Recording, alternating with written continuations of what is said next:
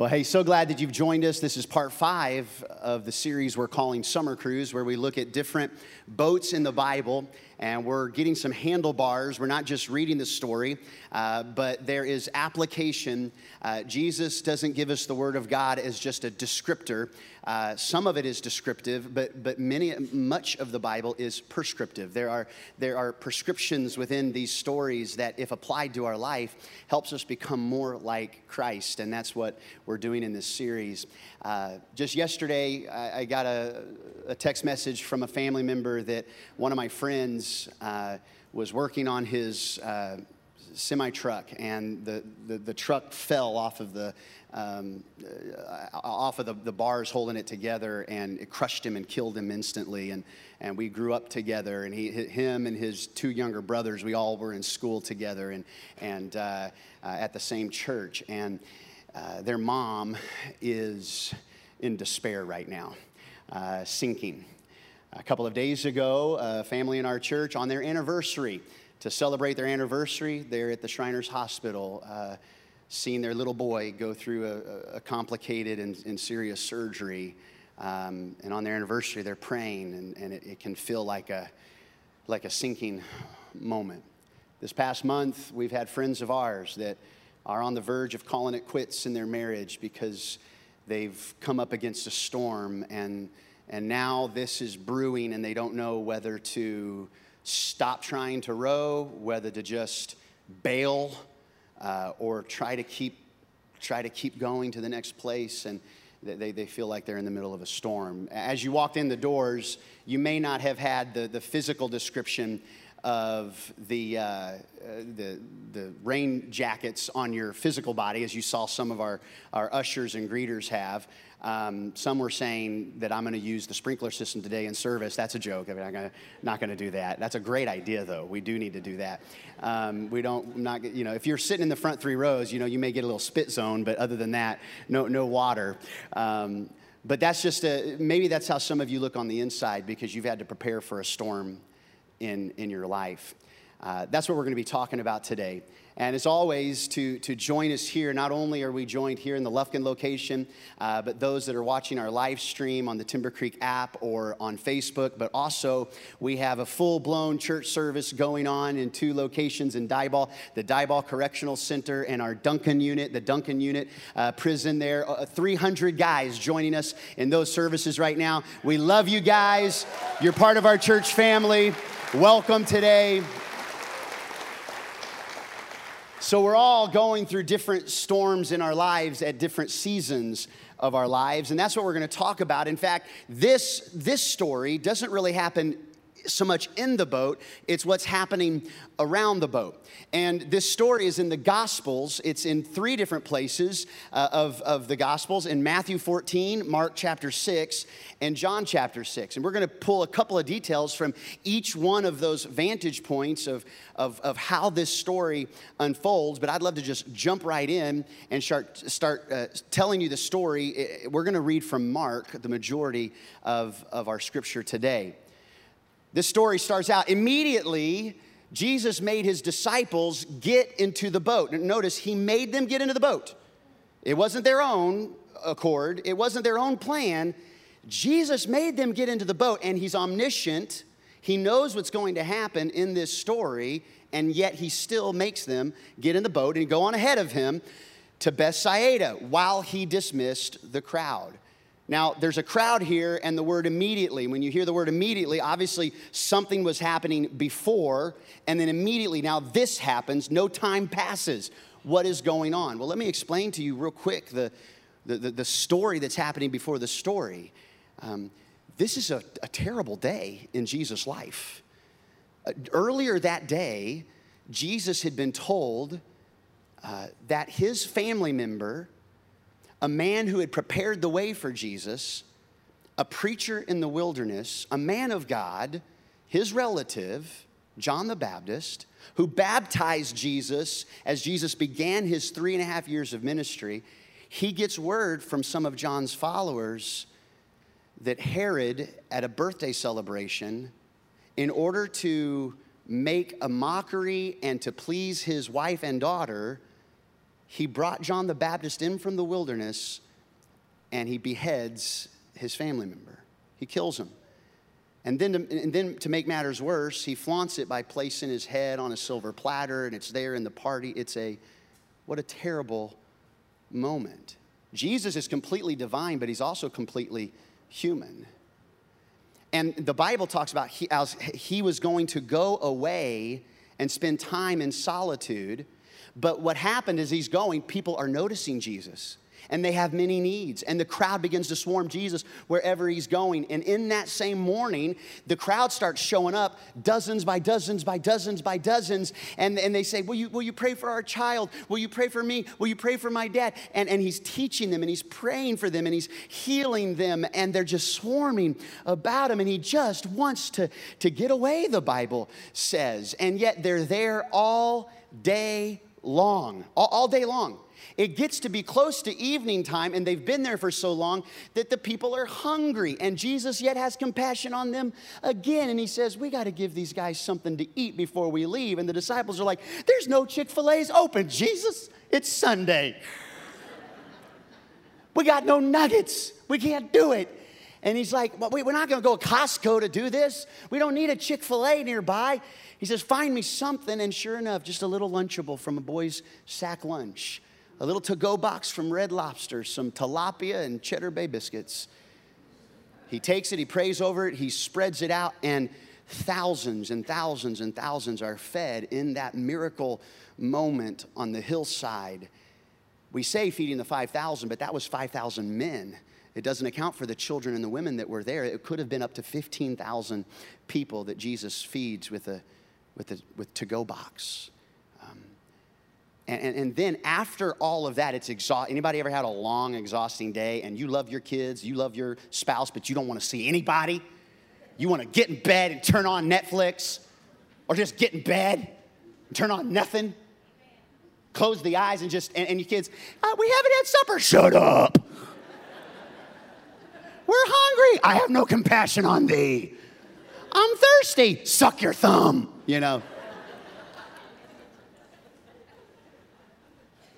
that's my response sometimes, because I'm not a perfect father.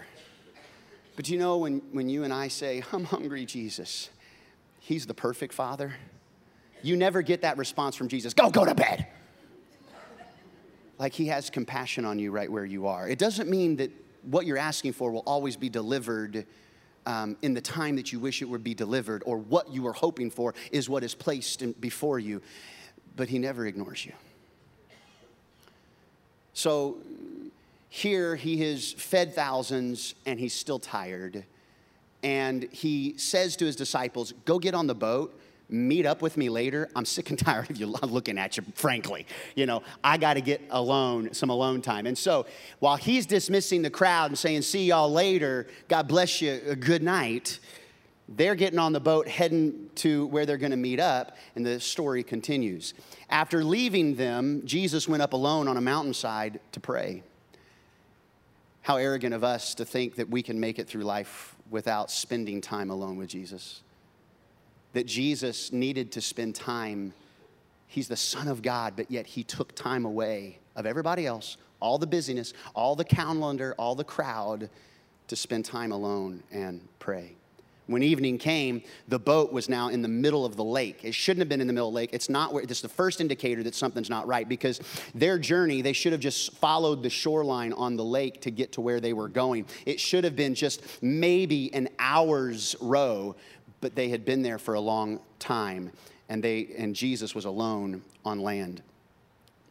He saw the disciples straining at the oars because the wind was against them. About the fourth watch of the night, kind of Rolodex that into your memory for a second. The fourth watch of the night, we'll unpack that in a minute. He went out to them walking on the lake. Back up. Walking on the lake? What?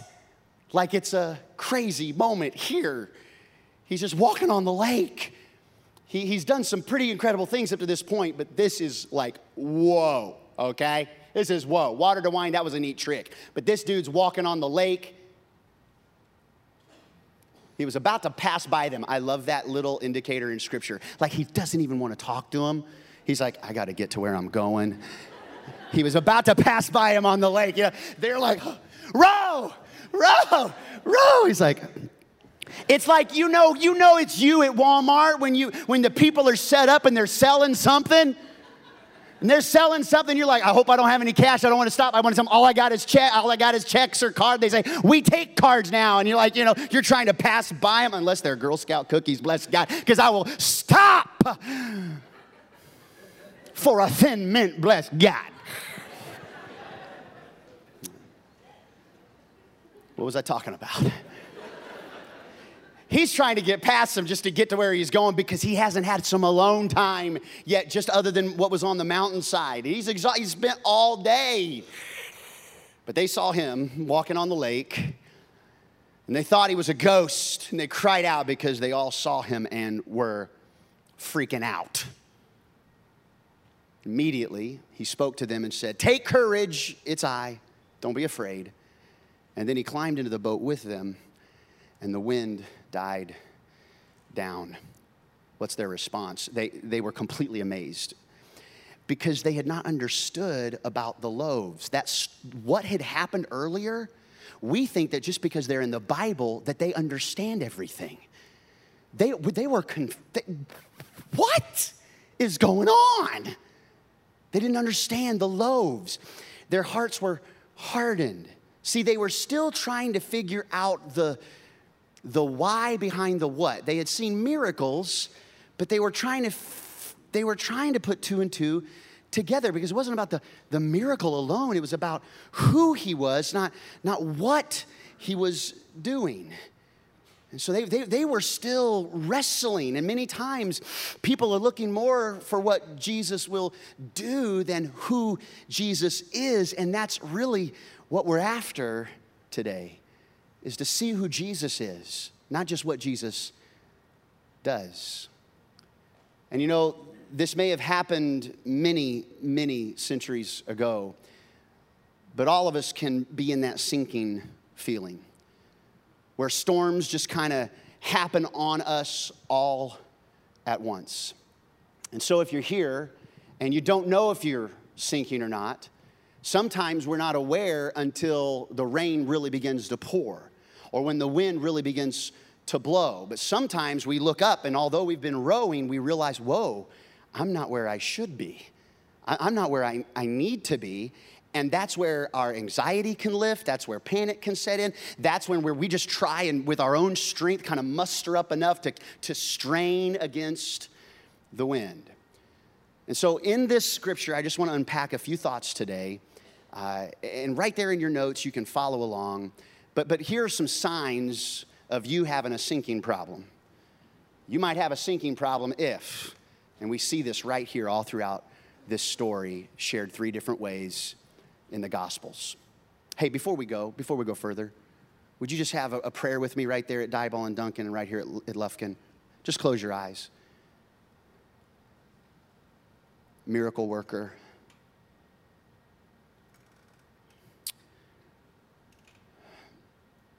Father God, we invite you to do what only you can do in our lives. Reveal to us areas that we're blind to today.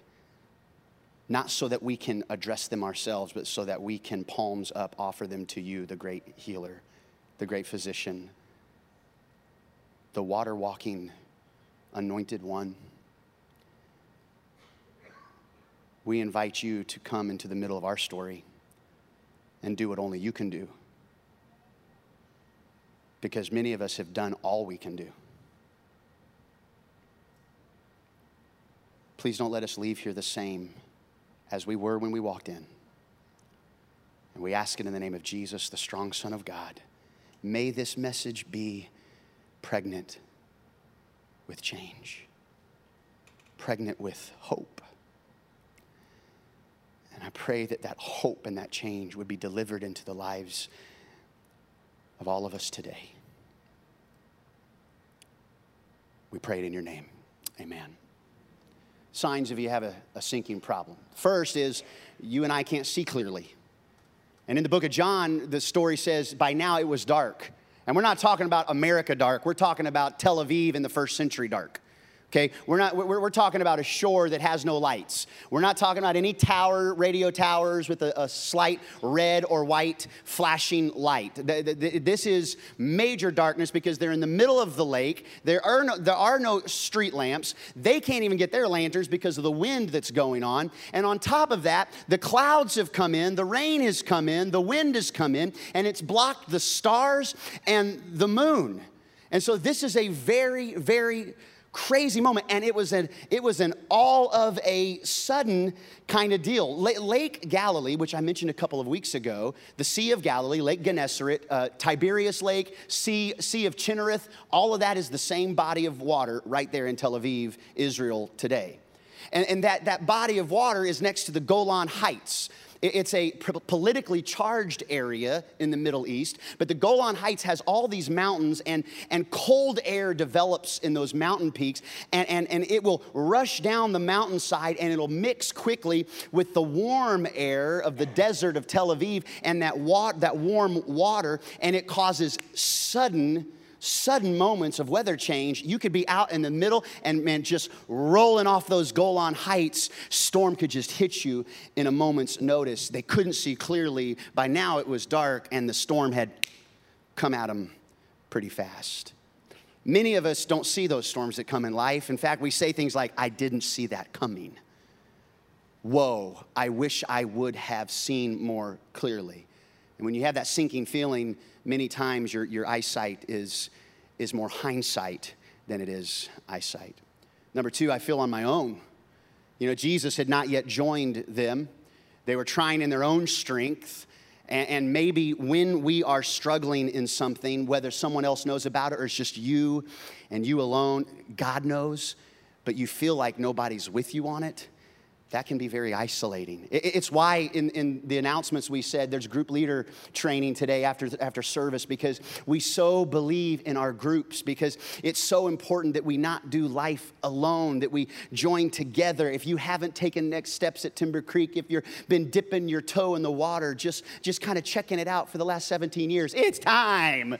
It's time, everybody. I got to meet some new people today. Third time going in, getting Cafe Roma, coming from Nacogdoches, excited about the Nacogdoches location, and just excited about what God's doing. I'm so glad to meet new people. And what I want to say to you is, whether it's your first time, your third time, or your 37th time, let's take next steps together. Let's take next steps, because you ought not be on your own in this thing. Number three, I'm out of my comfort zone. The boat was in the middle of the lake. The problem with in the middle is when you get stuck in the middle and you're trying to row, and you're just as far from the finish as you are from the end, and it's easier to look back and go back than it is to keep pushing against the grain, keep pushing against the wind, and try and finish when you feel like you're stuck in the middle. They were a long way from shore, and when you feel like, why isn't this financial thing, this relational thing, this spiritual thing, this secret thing that nobody else knows, that I wish I could beat this habit, and you feel a long way from shore. You feel out of your comfort zone. And to make matters worse, forces are against you. They were tossed around. They were battered by the waves. The water grew rough, John says. The wind was against them, Mark describes. The forces are against me. It's like you take 3 steps forward and 2 steps back, or 2 steps forward and 3 steps back. And here's a harder reality. Number 5, I am trying, but I'm still failing. And that's when we can really struggle. It's not when we just give up and we just let the wind take us out, or let the ship just capsize. It's when we're trying. It's when we're trying, especially when we're young in Christ and we expect, when I follow Christ, all my wildest dreams will come true. It's like voting for Pedro. Sorry, Napoleon Dynamite thing. It's like, if we just accept Christ, everything's going to be perfect. Wrong. That is simplistic thinking, because the disciples dealt with all kinds of stuff, and Jesus was right there with them. Jesus himself dealt with all kinds of things. Ultimately, an excruciating execution for you and for me. Forces are against them. And they're trying, but they're still failing. They were rowing hard. And maybe some of you have been rowing and rowing, And you just cannot row. You cannot bite your bottom lip hard enough to get out of this predicament. I want you to know that's a good moment that God can show up in your life. So, why is this happening to the disciples? Jesus invited them to get into the boat, told them to get into a boat. Why is this happening? Well, write this down. There are two key causes of storms in my life. There's all kinds of causes, but let me give you the key ones, like the greatest ones that can cause storms in your life. Whether you are just trying to scratch the surface on understanding Jesus is the center of your life, or you've been a senior saint for years. Two key causes of storms in your life. And the first one is a little bit more obvious than the second, but it's this: disobedience. Like when the Lord gives us His word, His God-breathed word, and He says, live by this word. And we say, I know, but that's kind of like old, and that was for that culture. And today's day and age doesn't match up with what the Bible says, so let's just kind of do it. You are inviting storms in your life. When you go against, like there's a reason why it's called the narrow road and not the wide open easy road. Because the narrow road is a little bit more difficult than the wide open do it yourself, whatever feels good to you, boys will be boys, have fun and get after it kind of road. So we have to be the kind of people that even though it's harder to say, I know it makes sense to people on TV, and I know it makes sense to like other people around me, but as for me and my house, we're going to serve the Lord. And I'm walking this way. When I disobey, I'm inviting the waves and the wind. It's just and then we get mad at God. Like we were foolish, we go the opposite way and we say, oh, God, help me out of this. He's like, you like dug the pit, bro. Like you didn't listen. And now you are here. We saw this a couple of weeks ago. Jonah disobeyed God. He said, go to Nineveh, tell them about me. They're wicked. You got to go preach against their wickedness, Joe. And so Jonah goes the opposite direction, gets on the wrong boat, and what happens? Storms come into his life. Storms are going to come out of disobedience. It's a reality of life. But here's the second one. Here's what else causes storms in your life, and you got to watch out for this one. Just like disobedience, guess what else causes it? Obedience. What? No. That's not fair, Jesus. Life ain't fair, everybody. See, the Bible is clear. It rains on the just and the unjust, on the righteous and the unrighteous. And there are things in your life, storms that you will go through that are allowed by God. In fact, Jesus may even invite you into the boat that will take you into the middle of the storm. I thought this marriage was God's will. It's harder than I thought. Yeah, I know. I love my wife, and sometimes marriage is hard. It is. Like really hard. Oh, yeah, well, get it. I see you. And so what we say is, oh, this must not have been God's will, so I'm going to jump ship. And it may be that Jesus cares more about the character that's developing in the middle of the storm versus your comfort in the middle of that boat that you chose to get onto. You can disobey and be in a storm, and you can obey and be in a storm. So if that's the case, how do we respond? But before we even get to how do we respond to that, I want to remind us of the key character in this story. And guess who it is? It ain't you. And it ain't the disciples. It ain't the boat. And it's not the storm. The key character in this story is Jesus. How does Jesus respond to my struggles? Is he mad? Is he silent? Is he isolated? Is he just on the mountainside praying? Is he really trying to kind of put a hand up and walk by you while you're struggling? How does Jesus respond? Let me give you 3 things he does in this story. He prays for me before it happens. Jesus prays for me? What's crazy is Jesus prays for you. Like I thought he was the Son of God. Why does he even need to pray? Well, mom and dad, have you ever talked to yourself about your kids? I'm gonna kill them, or man, they've got to make that right decision. Oh, why did they do that? Oh man, I hope they. And it's so important that we not just talk to ourselves, that we talk to our Father, right? But Jesus talked to his Father, completely divine, but also human, and he talked to his Father. He prayed over them. There's this moment where all these things are happening, and they're trying to figure out who Jesus is, and Peter steps up and says, I'm gonna die for you, Jesus. And Jesus goes, bro, like before the cock-a-doodle-doo, you're gonna deny me 3 times? You're gonna deny me 3 different times? And Peter's like, You're like, He's like, no way. He's like, Yahweh.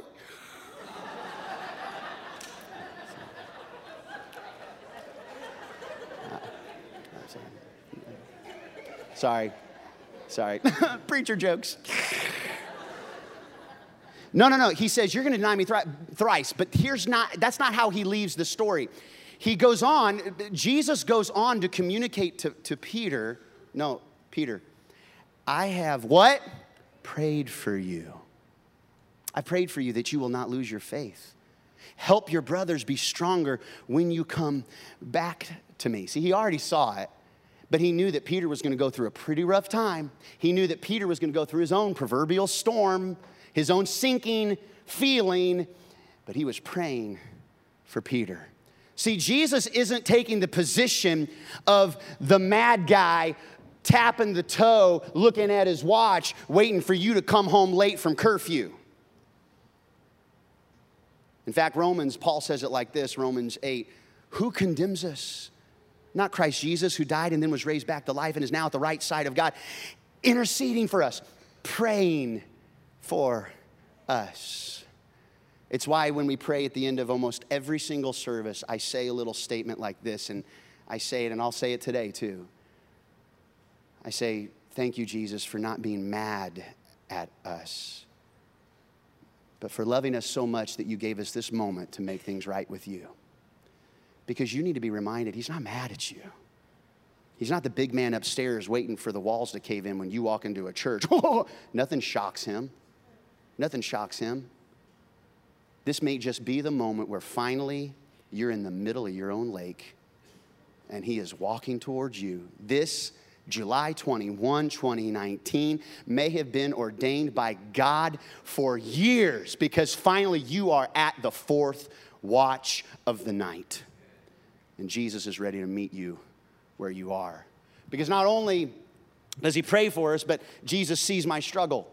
He sees you. He's numbered the hair on your head. He sees the big things. He sees the small things. He sees everything. Bible says in Mark that he saw the disciples straining at the oars.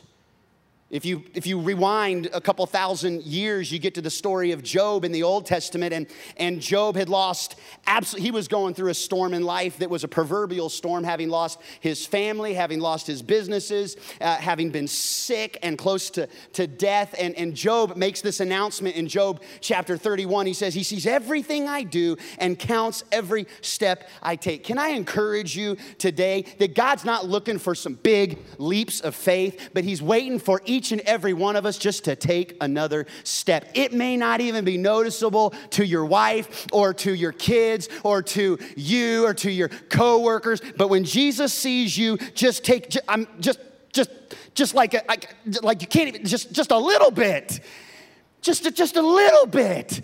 A baby step is a next step. And some of you, you've taken a next step by just being here today, and Jesus sees that and he says, come on. Let's keep going.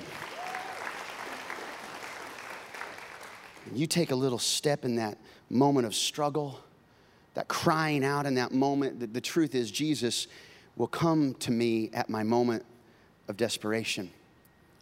He'll come to me at the moment of desperation. Bible said about the fourth watch of the night, he went out to them walking on the lake. He had dismissed them as it was getting dark so he could go to the mountain to pray. This would have been about 8:30 or 9 p.m. And at the fourth watch of the night, that's between 3 a.m. and 6 a.m. So they have been out there from 6 to 9 hours struggling in this mega storm. They would have been fighting this storm for a long. Why does Jesus wait till the fourth watch? Why doesn't he show up 30 minutes into the storm? Here's why. Because at minute 30, they're still thinking, we got this. At minute 30, they're still thinking, remember what we taught you. Come on, tighten up on the starboard bow. Hey, keep on rowing, boys. We got this. And sometimes Jesus is going to wait long enough to where you finally say, whoa, I can't do this on my own. Wait a second, I don't have enough calculation, mathematics, geometry in my brain to make it without you, Lord. I got to invite you. I am at a struggle here, and I am rowing against the wind so hard I can't go any further. And many times that's when we get out of that comfort zone, and Jesus is going to develop something in our character that would not have been developed if he showed up early, because then you would have just thought it was you biting your bottom lip, or it was luck, or it was coincidence. And he's got to say, hey, no, this is me. Will you see it for what it really is? It's not about you or your strength. It's me showing up in the middle of the story. And I know some of you are in that fourth watch, and it doesn't feel fair. It doesn't feel right that Jesus would wait. I just want to invite you to respond the way that the disciples respond. So what do you do when you're in that sinking and it's third watch and you were already ready and now it's becoming fourth watch of the night? The question is, how do I respond when I'm sinking? And this is how the disciples, this is their stance. They don't calculate it, they just respond. And you and I, we learn from this beautiful story. So the Bible goes on to say, when the disciples saw him walking on the lake, they were terrified. It's a ghost! Ah! And I love this. They cried out in fear. But Jesus immediately said to them, take courage, it's I, don't be afraid. He's like, I better fix their theology, because next month they're going to be selling I Saw the Ghost of Galilee t-shirts on the seashore. Like they're going to be making this into a business. I saw it was Davy Jones of Galilee. Like no, it's not a ghost, dork. It's me, okay? It's me. Take courage, it's I. So what do you do in the middle of sinking? First of all, you got to be courageous. Not in the moment. You have to be courageous in who he is and who Jesus is. It's me. The same guy who just fed thousands, it's me. I'm walking on water. I know, it's cray-cray. I'm here. I'm in the middle of your storm. It's me. Do not be afraid, because it's so easy to be afraid and not have faith, to not see and just be terrified. And he's saying, don't do that. Respond. Be courageous. It's me. It's me. And some of you need to remember the name. In fact, when translated into the Hebrew, he doesn't say, take courage, it is I.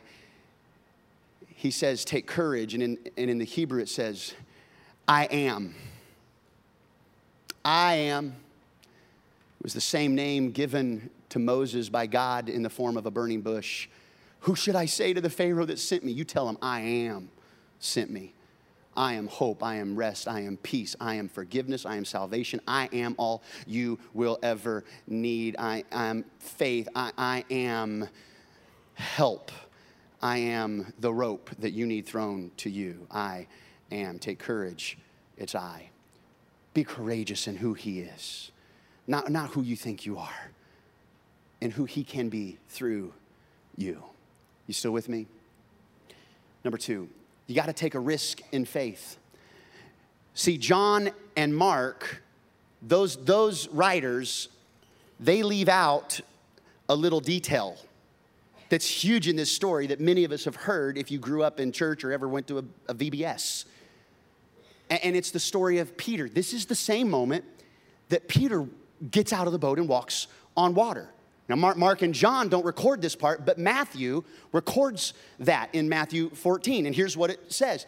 Lord, Peter says, if it's you, tell me to come to you on the water. Like if I'm going to say that, if it's you, give me the name of my second cousin. You know, like, I'm not going to say make me come out there in the middle of the storm, but that's Peter. Like, he's off, okay?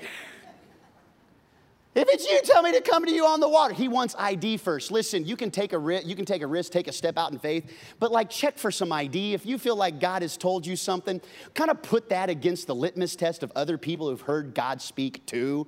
Like God just told me I need to leave this marriage because this is really where God wants me to go. You need to iron sharpens iron, and let's talk that out in community before you just say, well, God just told me. No. You got to get some ID.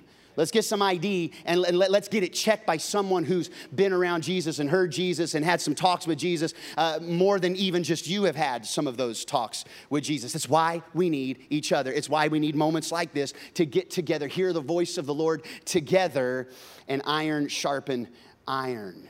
If it's you, tell me to come there. Now, Peter had seen Jesus do some miraculous stuff. Like a couple of months earlier, Jesus came to Peter's mother-in-law's house and was healing all kinds of people. In fact, Peter's mother-in-law was sick and almost dead. And Jesus healed Peter's mother-in-law. And some scholars believe that's why Peter denied him.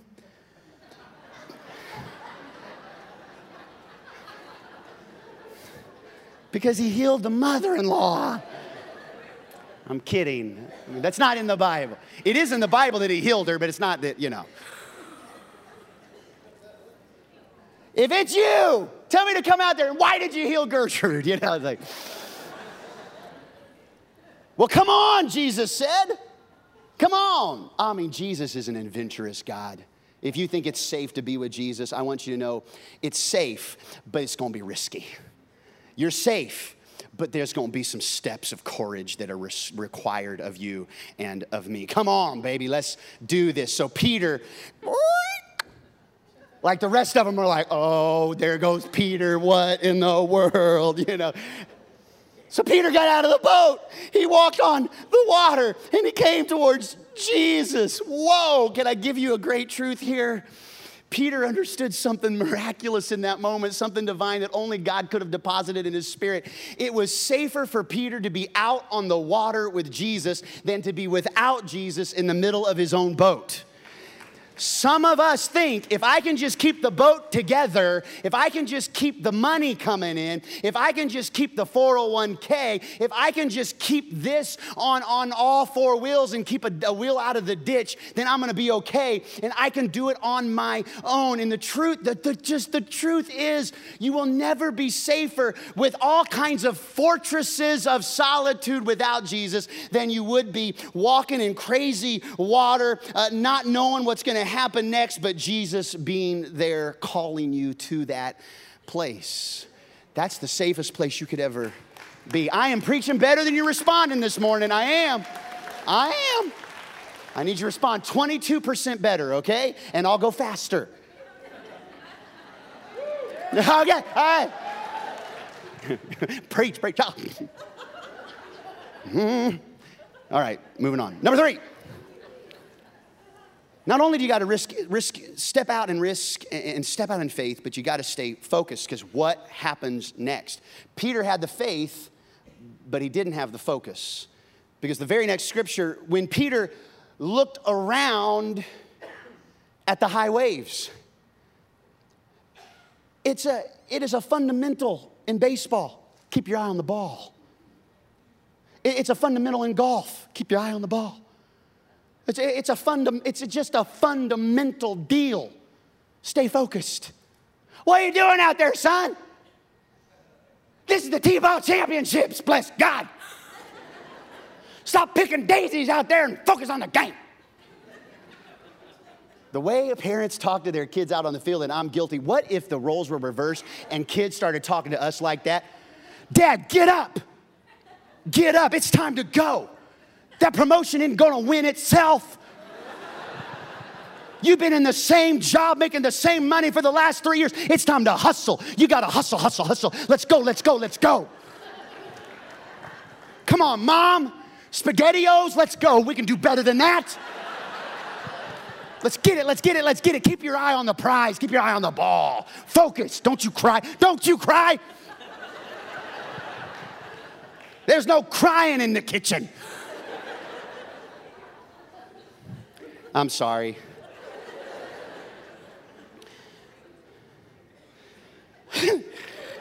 So let's finish this up. Let's finish this up. Peter looked around at the high waves and he was terrified. Save me, Lord, he shouted.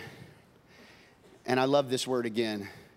Not only were they immediately supposed to get in the boat, but Jesus was immediate in his rescue. Immediately, Jesus reached out his hand and he caught him. Now, he wasn't immediate in the moment of despair, but when we need him most, he will not leave us or forsake us. He won't. And Jesus reaches out his hand. You could never reach far enough to reach heaven. The truth is, Jesus leaves heaven to reach out to you and to me. And there's no amount of stretches that could ever get you to reach high enough to touch him. He closes the gap on us. He caught him. And here's what we have so misinterpreted this because we don't, it's like a text message. Anybody ever gotten a text message from your spouse or for someone and they read it like, you a little faith? And you're like, oh, question mark, emoji, other signs. And then you're responding in all caps. No, Jesus, you got to understand, you have little faith. You have little faith. Why did you doubt? It's not a reprimand, it's an identification of what Peter had. Listen, Jesus says you don't need a lot of faith. In fact, it was the people with no faith that were still in the boat in the moment. At least Peter had little faith to try and get out of the boat. It was the people with zero faith that we really ought to be concerned about because the Bible says that with a little faith like the size of, I don't know, it doesn't have to be the size of a Mini Cooper. It doesn't have to be the size of a squirrel. It doesn't have to be the size of a tiny little church mouse. The faith all had just the size of a little tiny small mustard seed. And you can move mountains, so certainly you can walk on water. And he says, you got to trust me, have faith in me. Oh, you have little faith. Why did you doubt? It wasn't about the amount of faith. It was about the doubt in the little faith. So number 4, don't doubt the little faith you have. You say, I don't know how ever God could ever use me. Or man, I've done so much junk in my life. It feels like it's kind of an exercise of the minuscule to come in and go to church because of how much stuff's in my past. Oh, go with the little faith you have. Go with the mustard seed. That's what requires to take the tiny little step. He's not asking for you to take leaps and bounds. He's saying, walk with me. Take steps with me. Don't doubt what the little faith you have because little faith can grow. No faith can become little faith with a miracle of God in your life, and little faith can grow as you continue to trust and keep your eyes not on the storm around you, but on the one who walks on what you're sinking in. He is so far above the stuff that you are drowning in. He stands firm-footed and can pull you out of stuff that would sink other people but doesn't sink Jesus. Don't doubt. Strengthen that faith that you have. Finally, praise him right where you are. When my finances get together, when I finally figure out the marriage, when I stop having that addiction, then I'm just going to praise the Lord. You're designed to praise him after, before, and in the middle of the storms you and I face. It keeps our clarity to praise him right there. When Jesus climbed into the boat, the wind died down, and then those who were in the boat, they worshiped him, saying, "Whoa, truly you are the Son of God." In a couple of weeks, I'll talk about Paul and how he had a shipwreck. And I'm going to talk about the Titanic a little bit during that week and some small known facts about the Titanic. See, I want to tell you something. The Titanic was displayed as the unsinkable ship. It's unsinkable.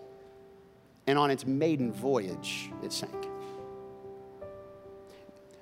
There has never been an unsinkable ship made except for one. This tiny little wooden boat on the Sea of Galilee, not because of the boat, but because when Jesus is in the boat, it's unsinkable. It's unsinkable.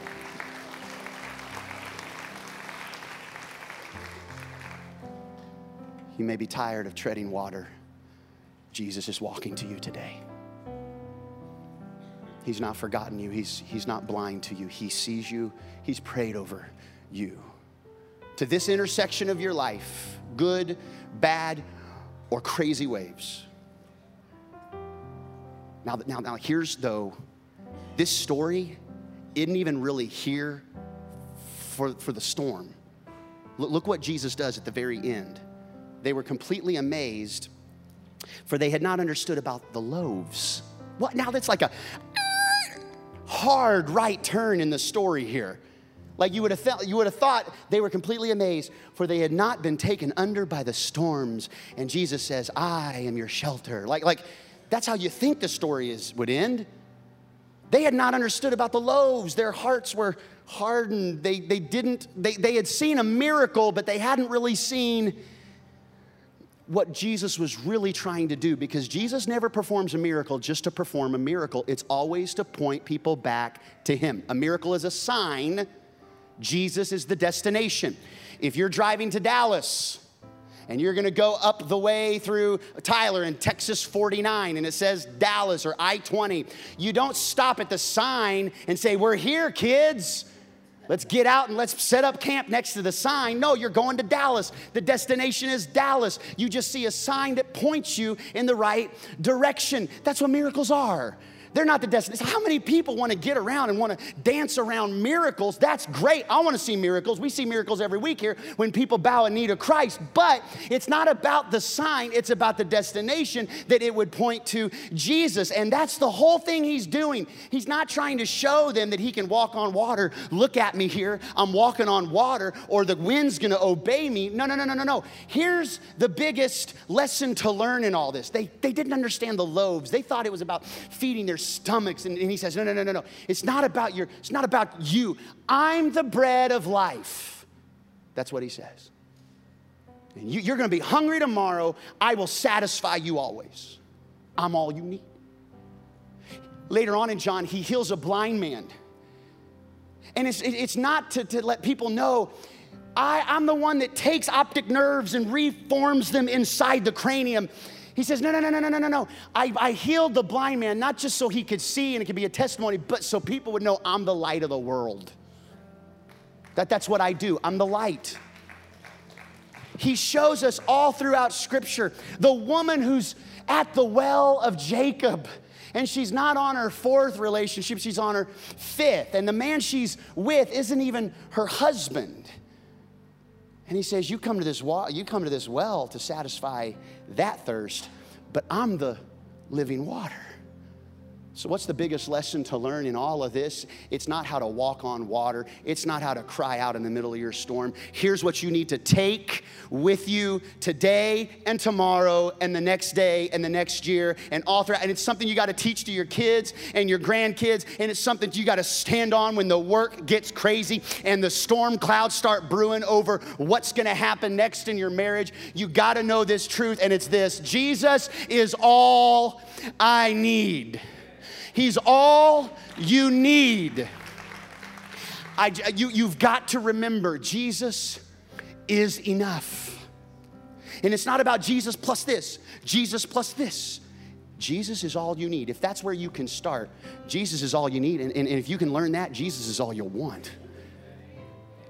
I mean, trying to figure out what our kids are going to do after college and trying to get them in the right scholarships, the right school, all this.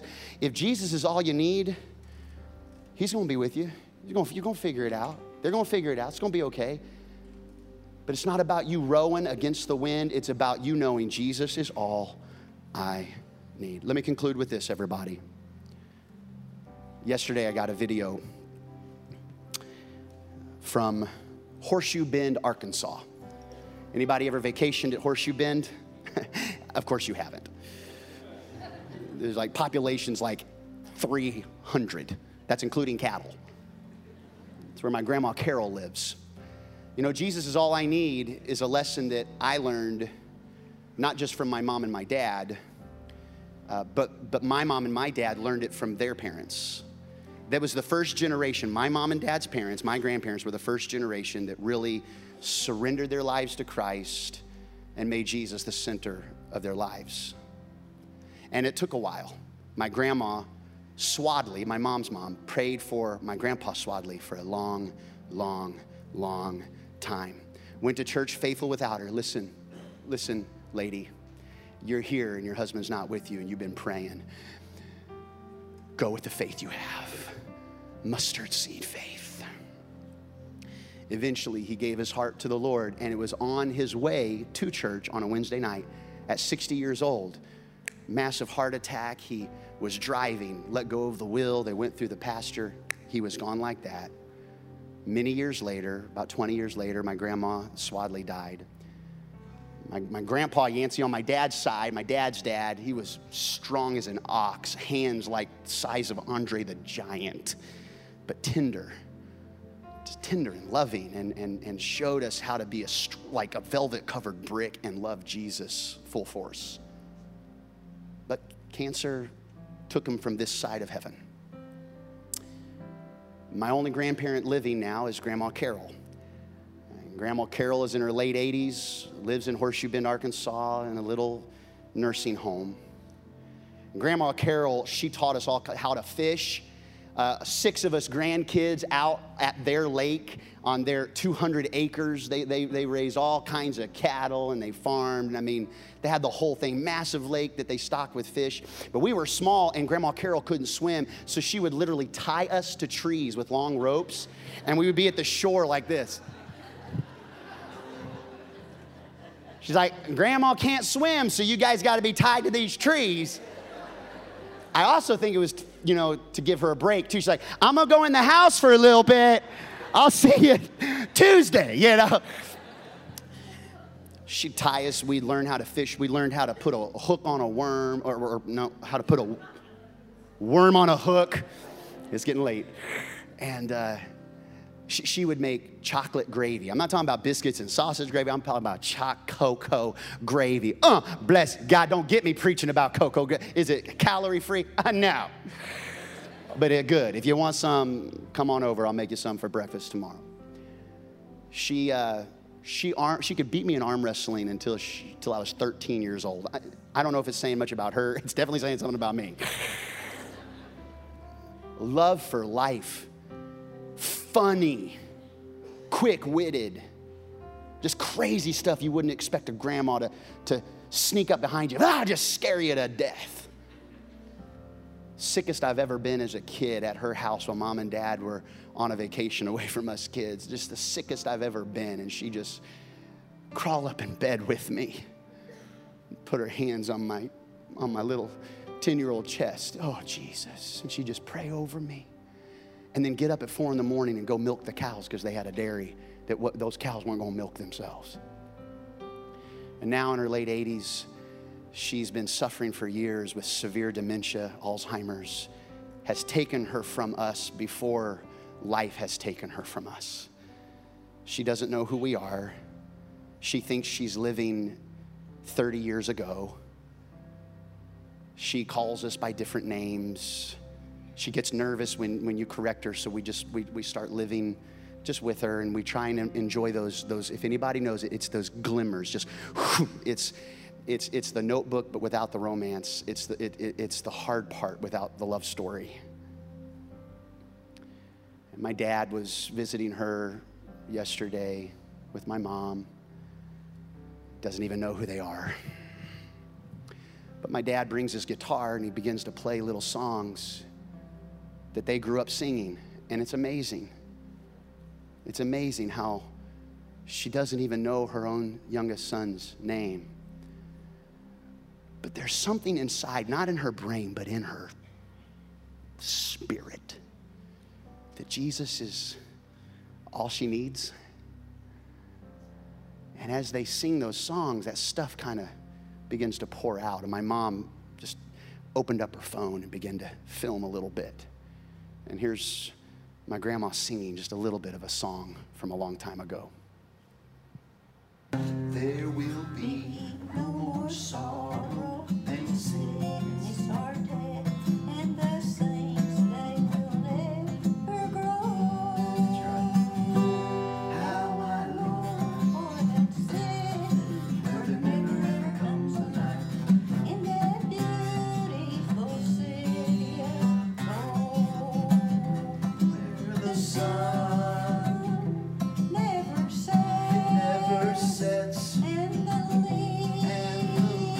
That beautiful city of gold. It's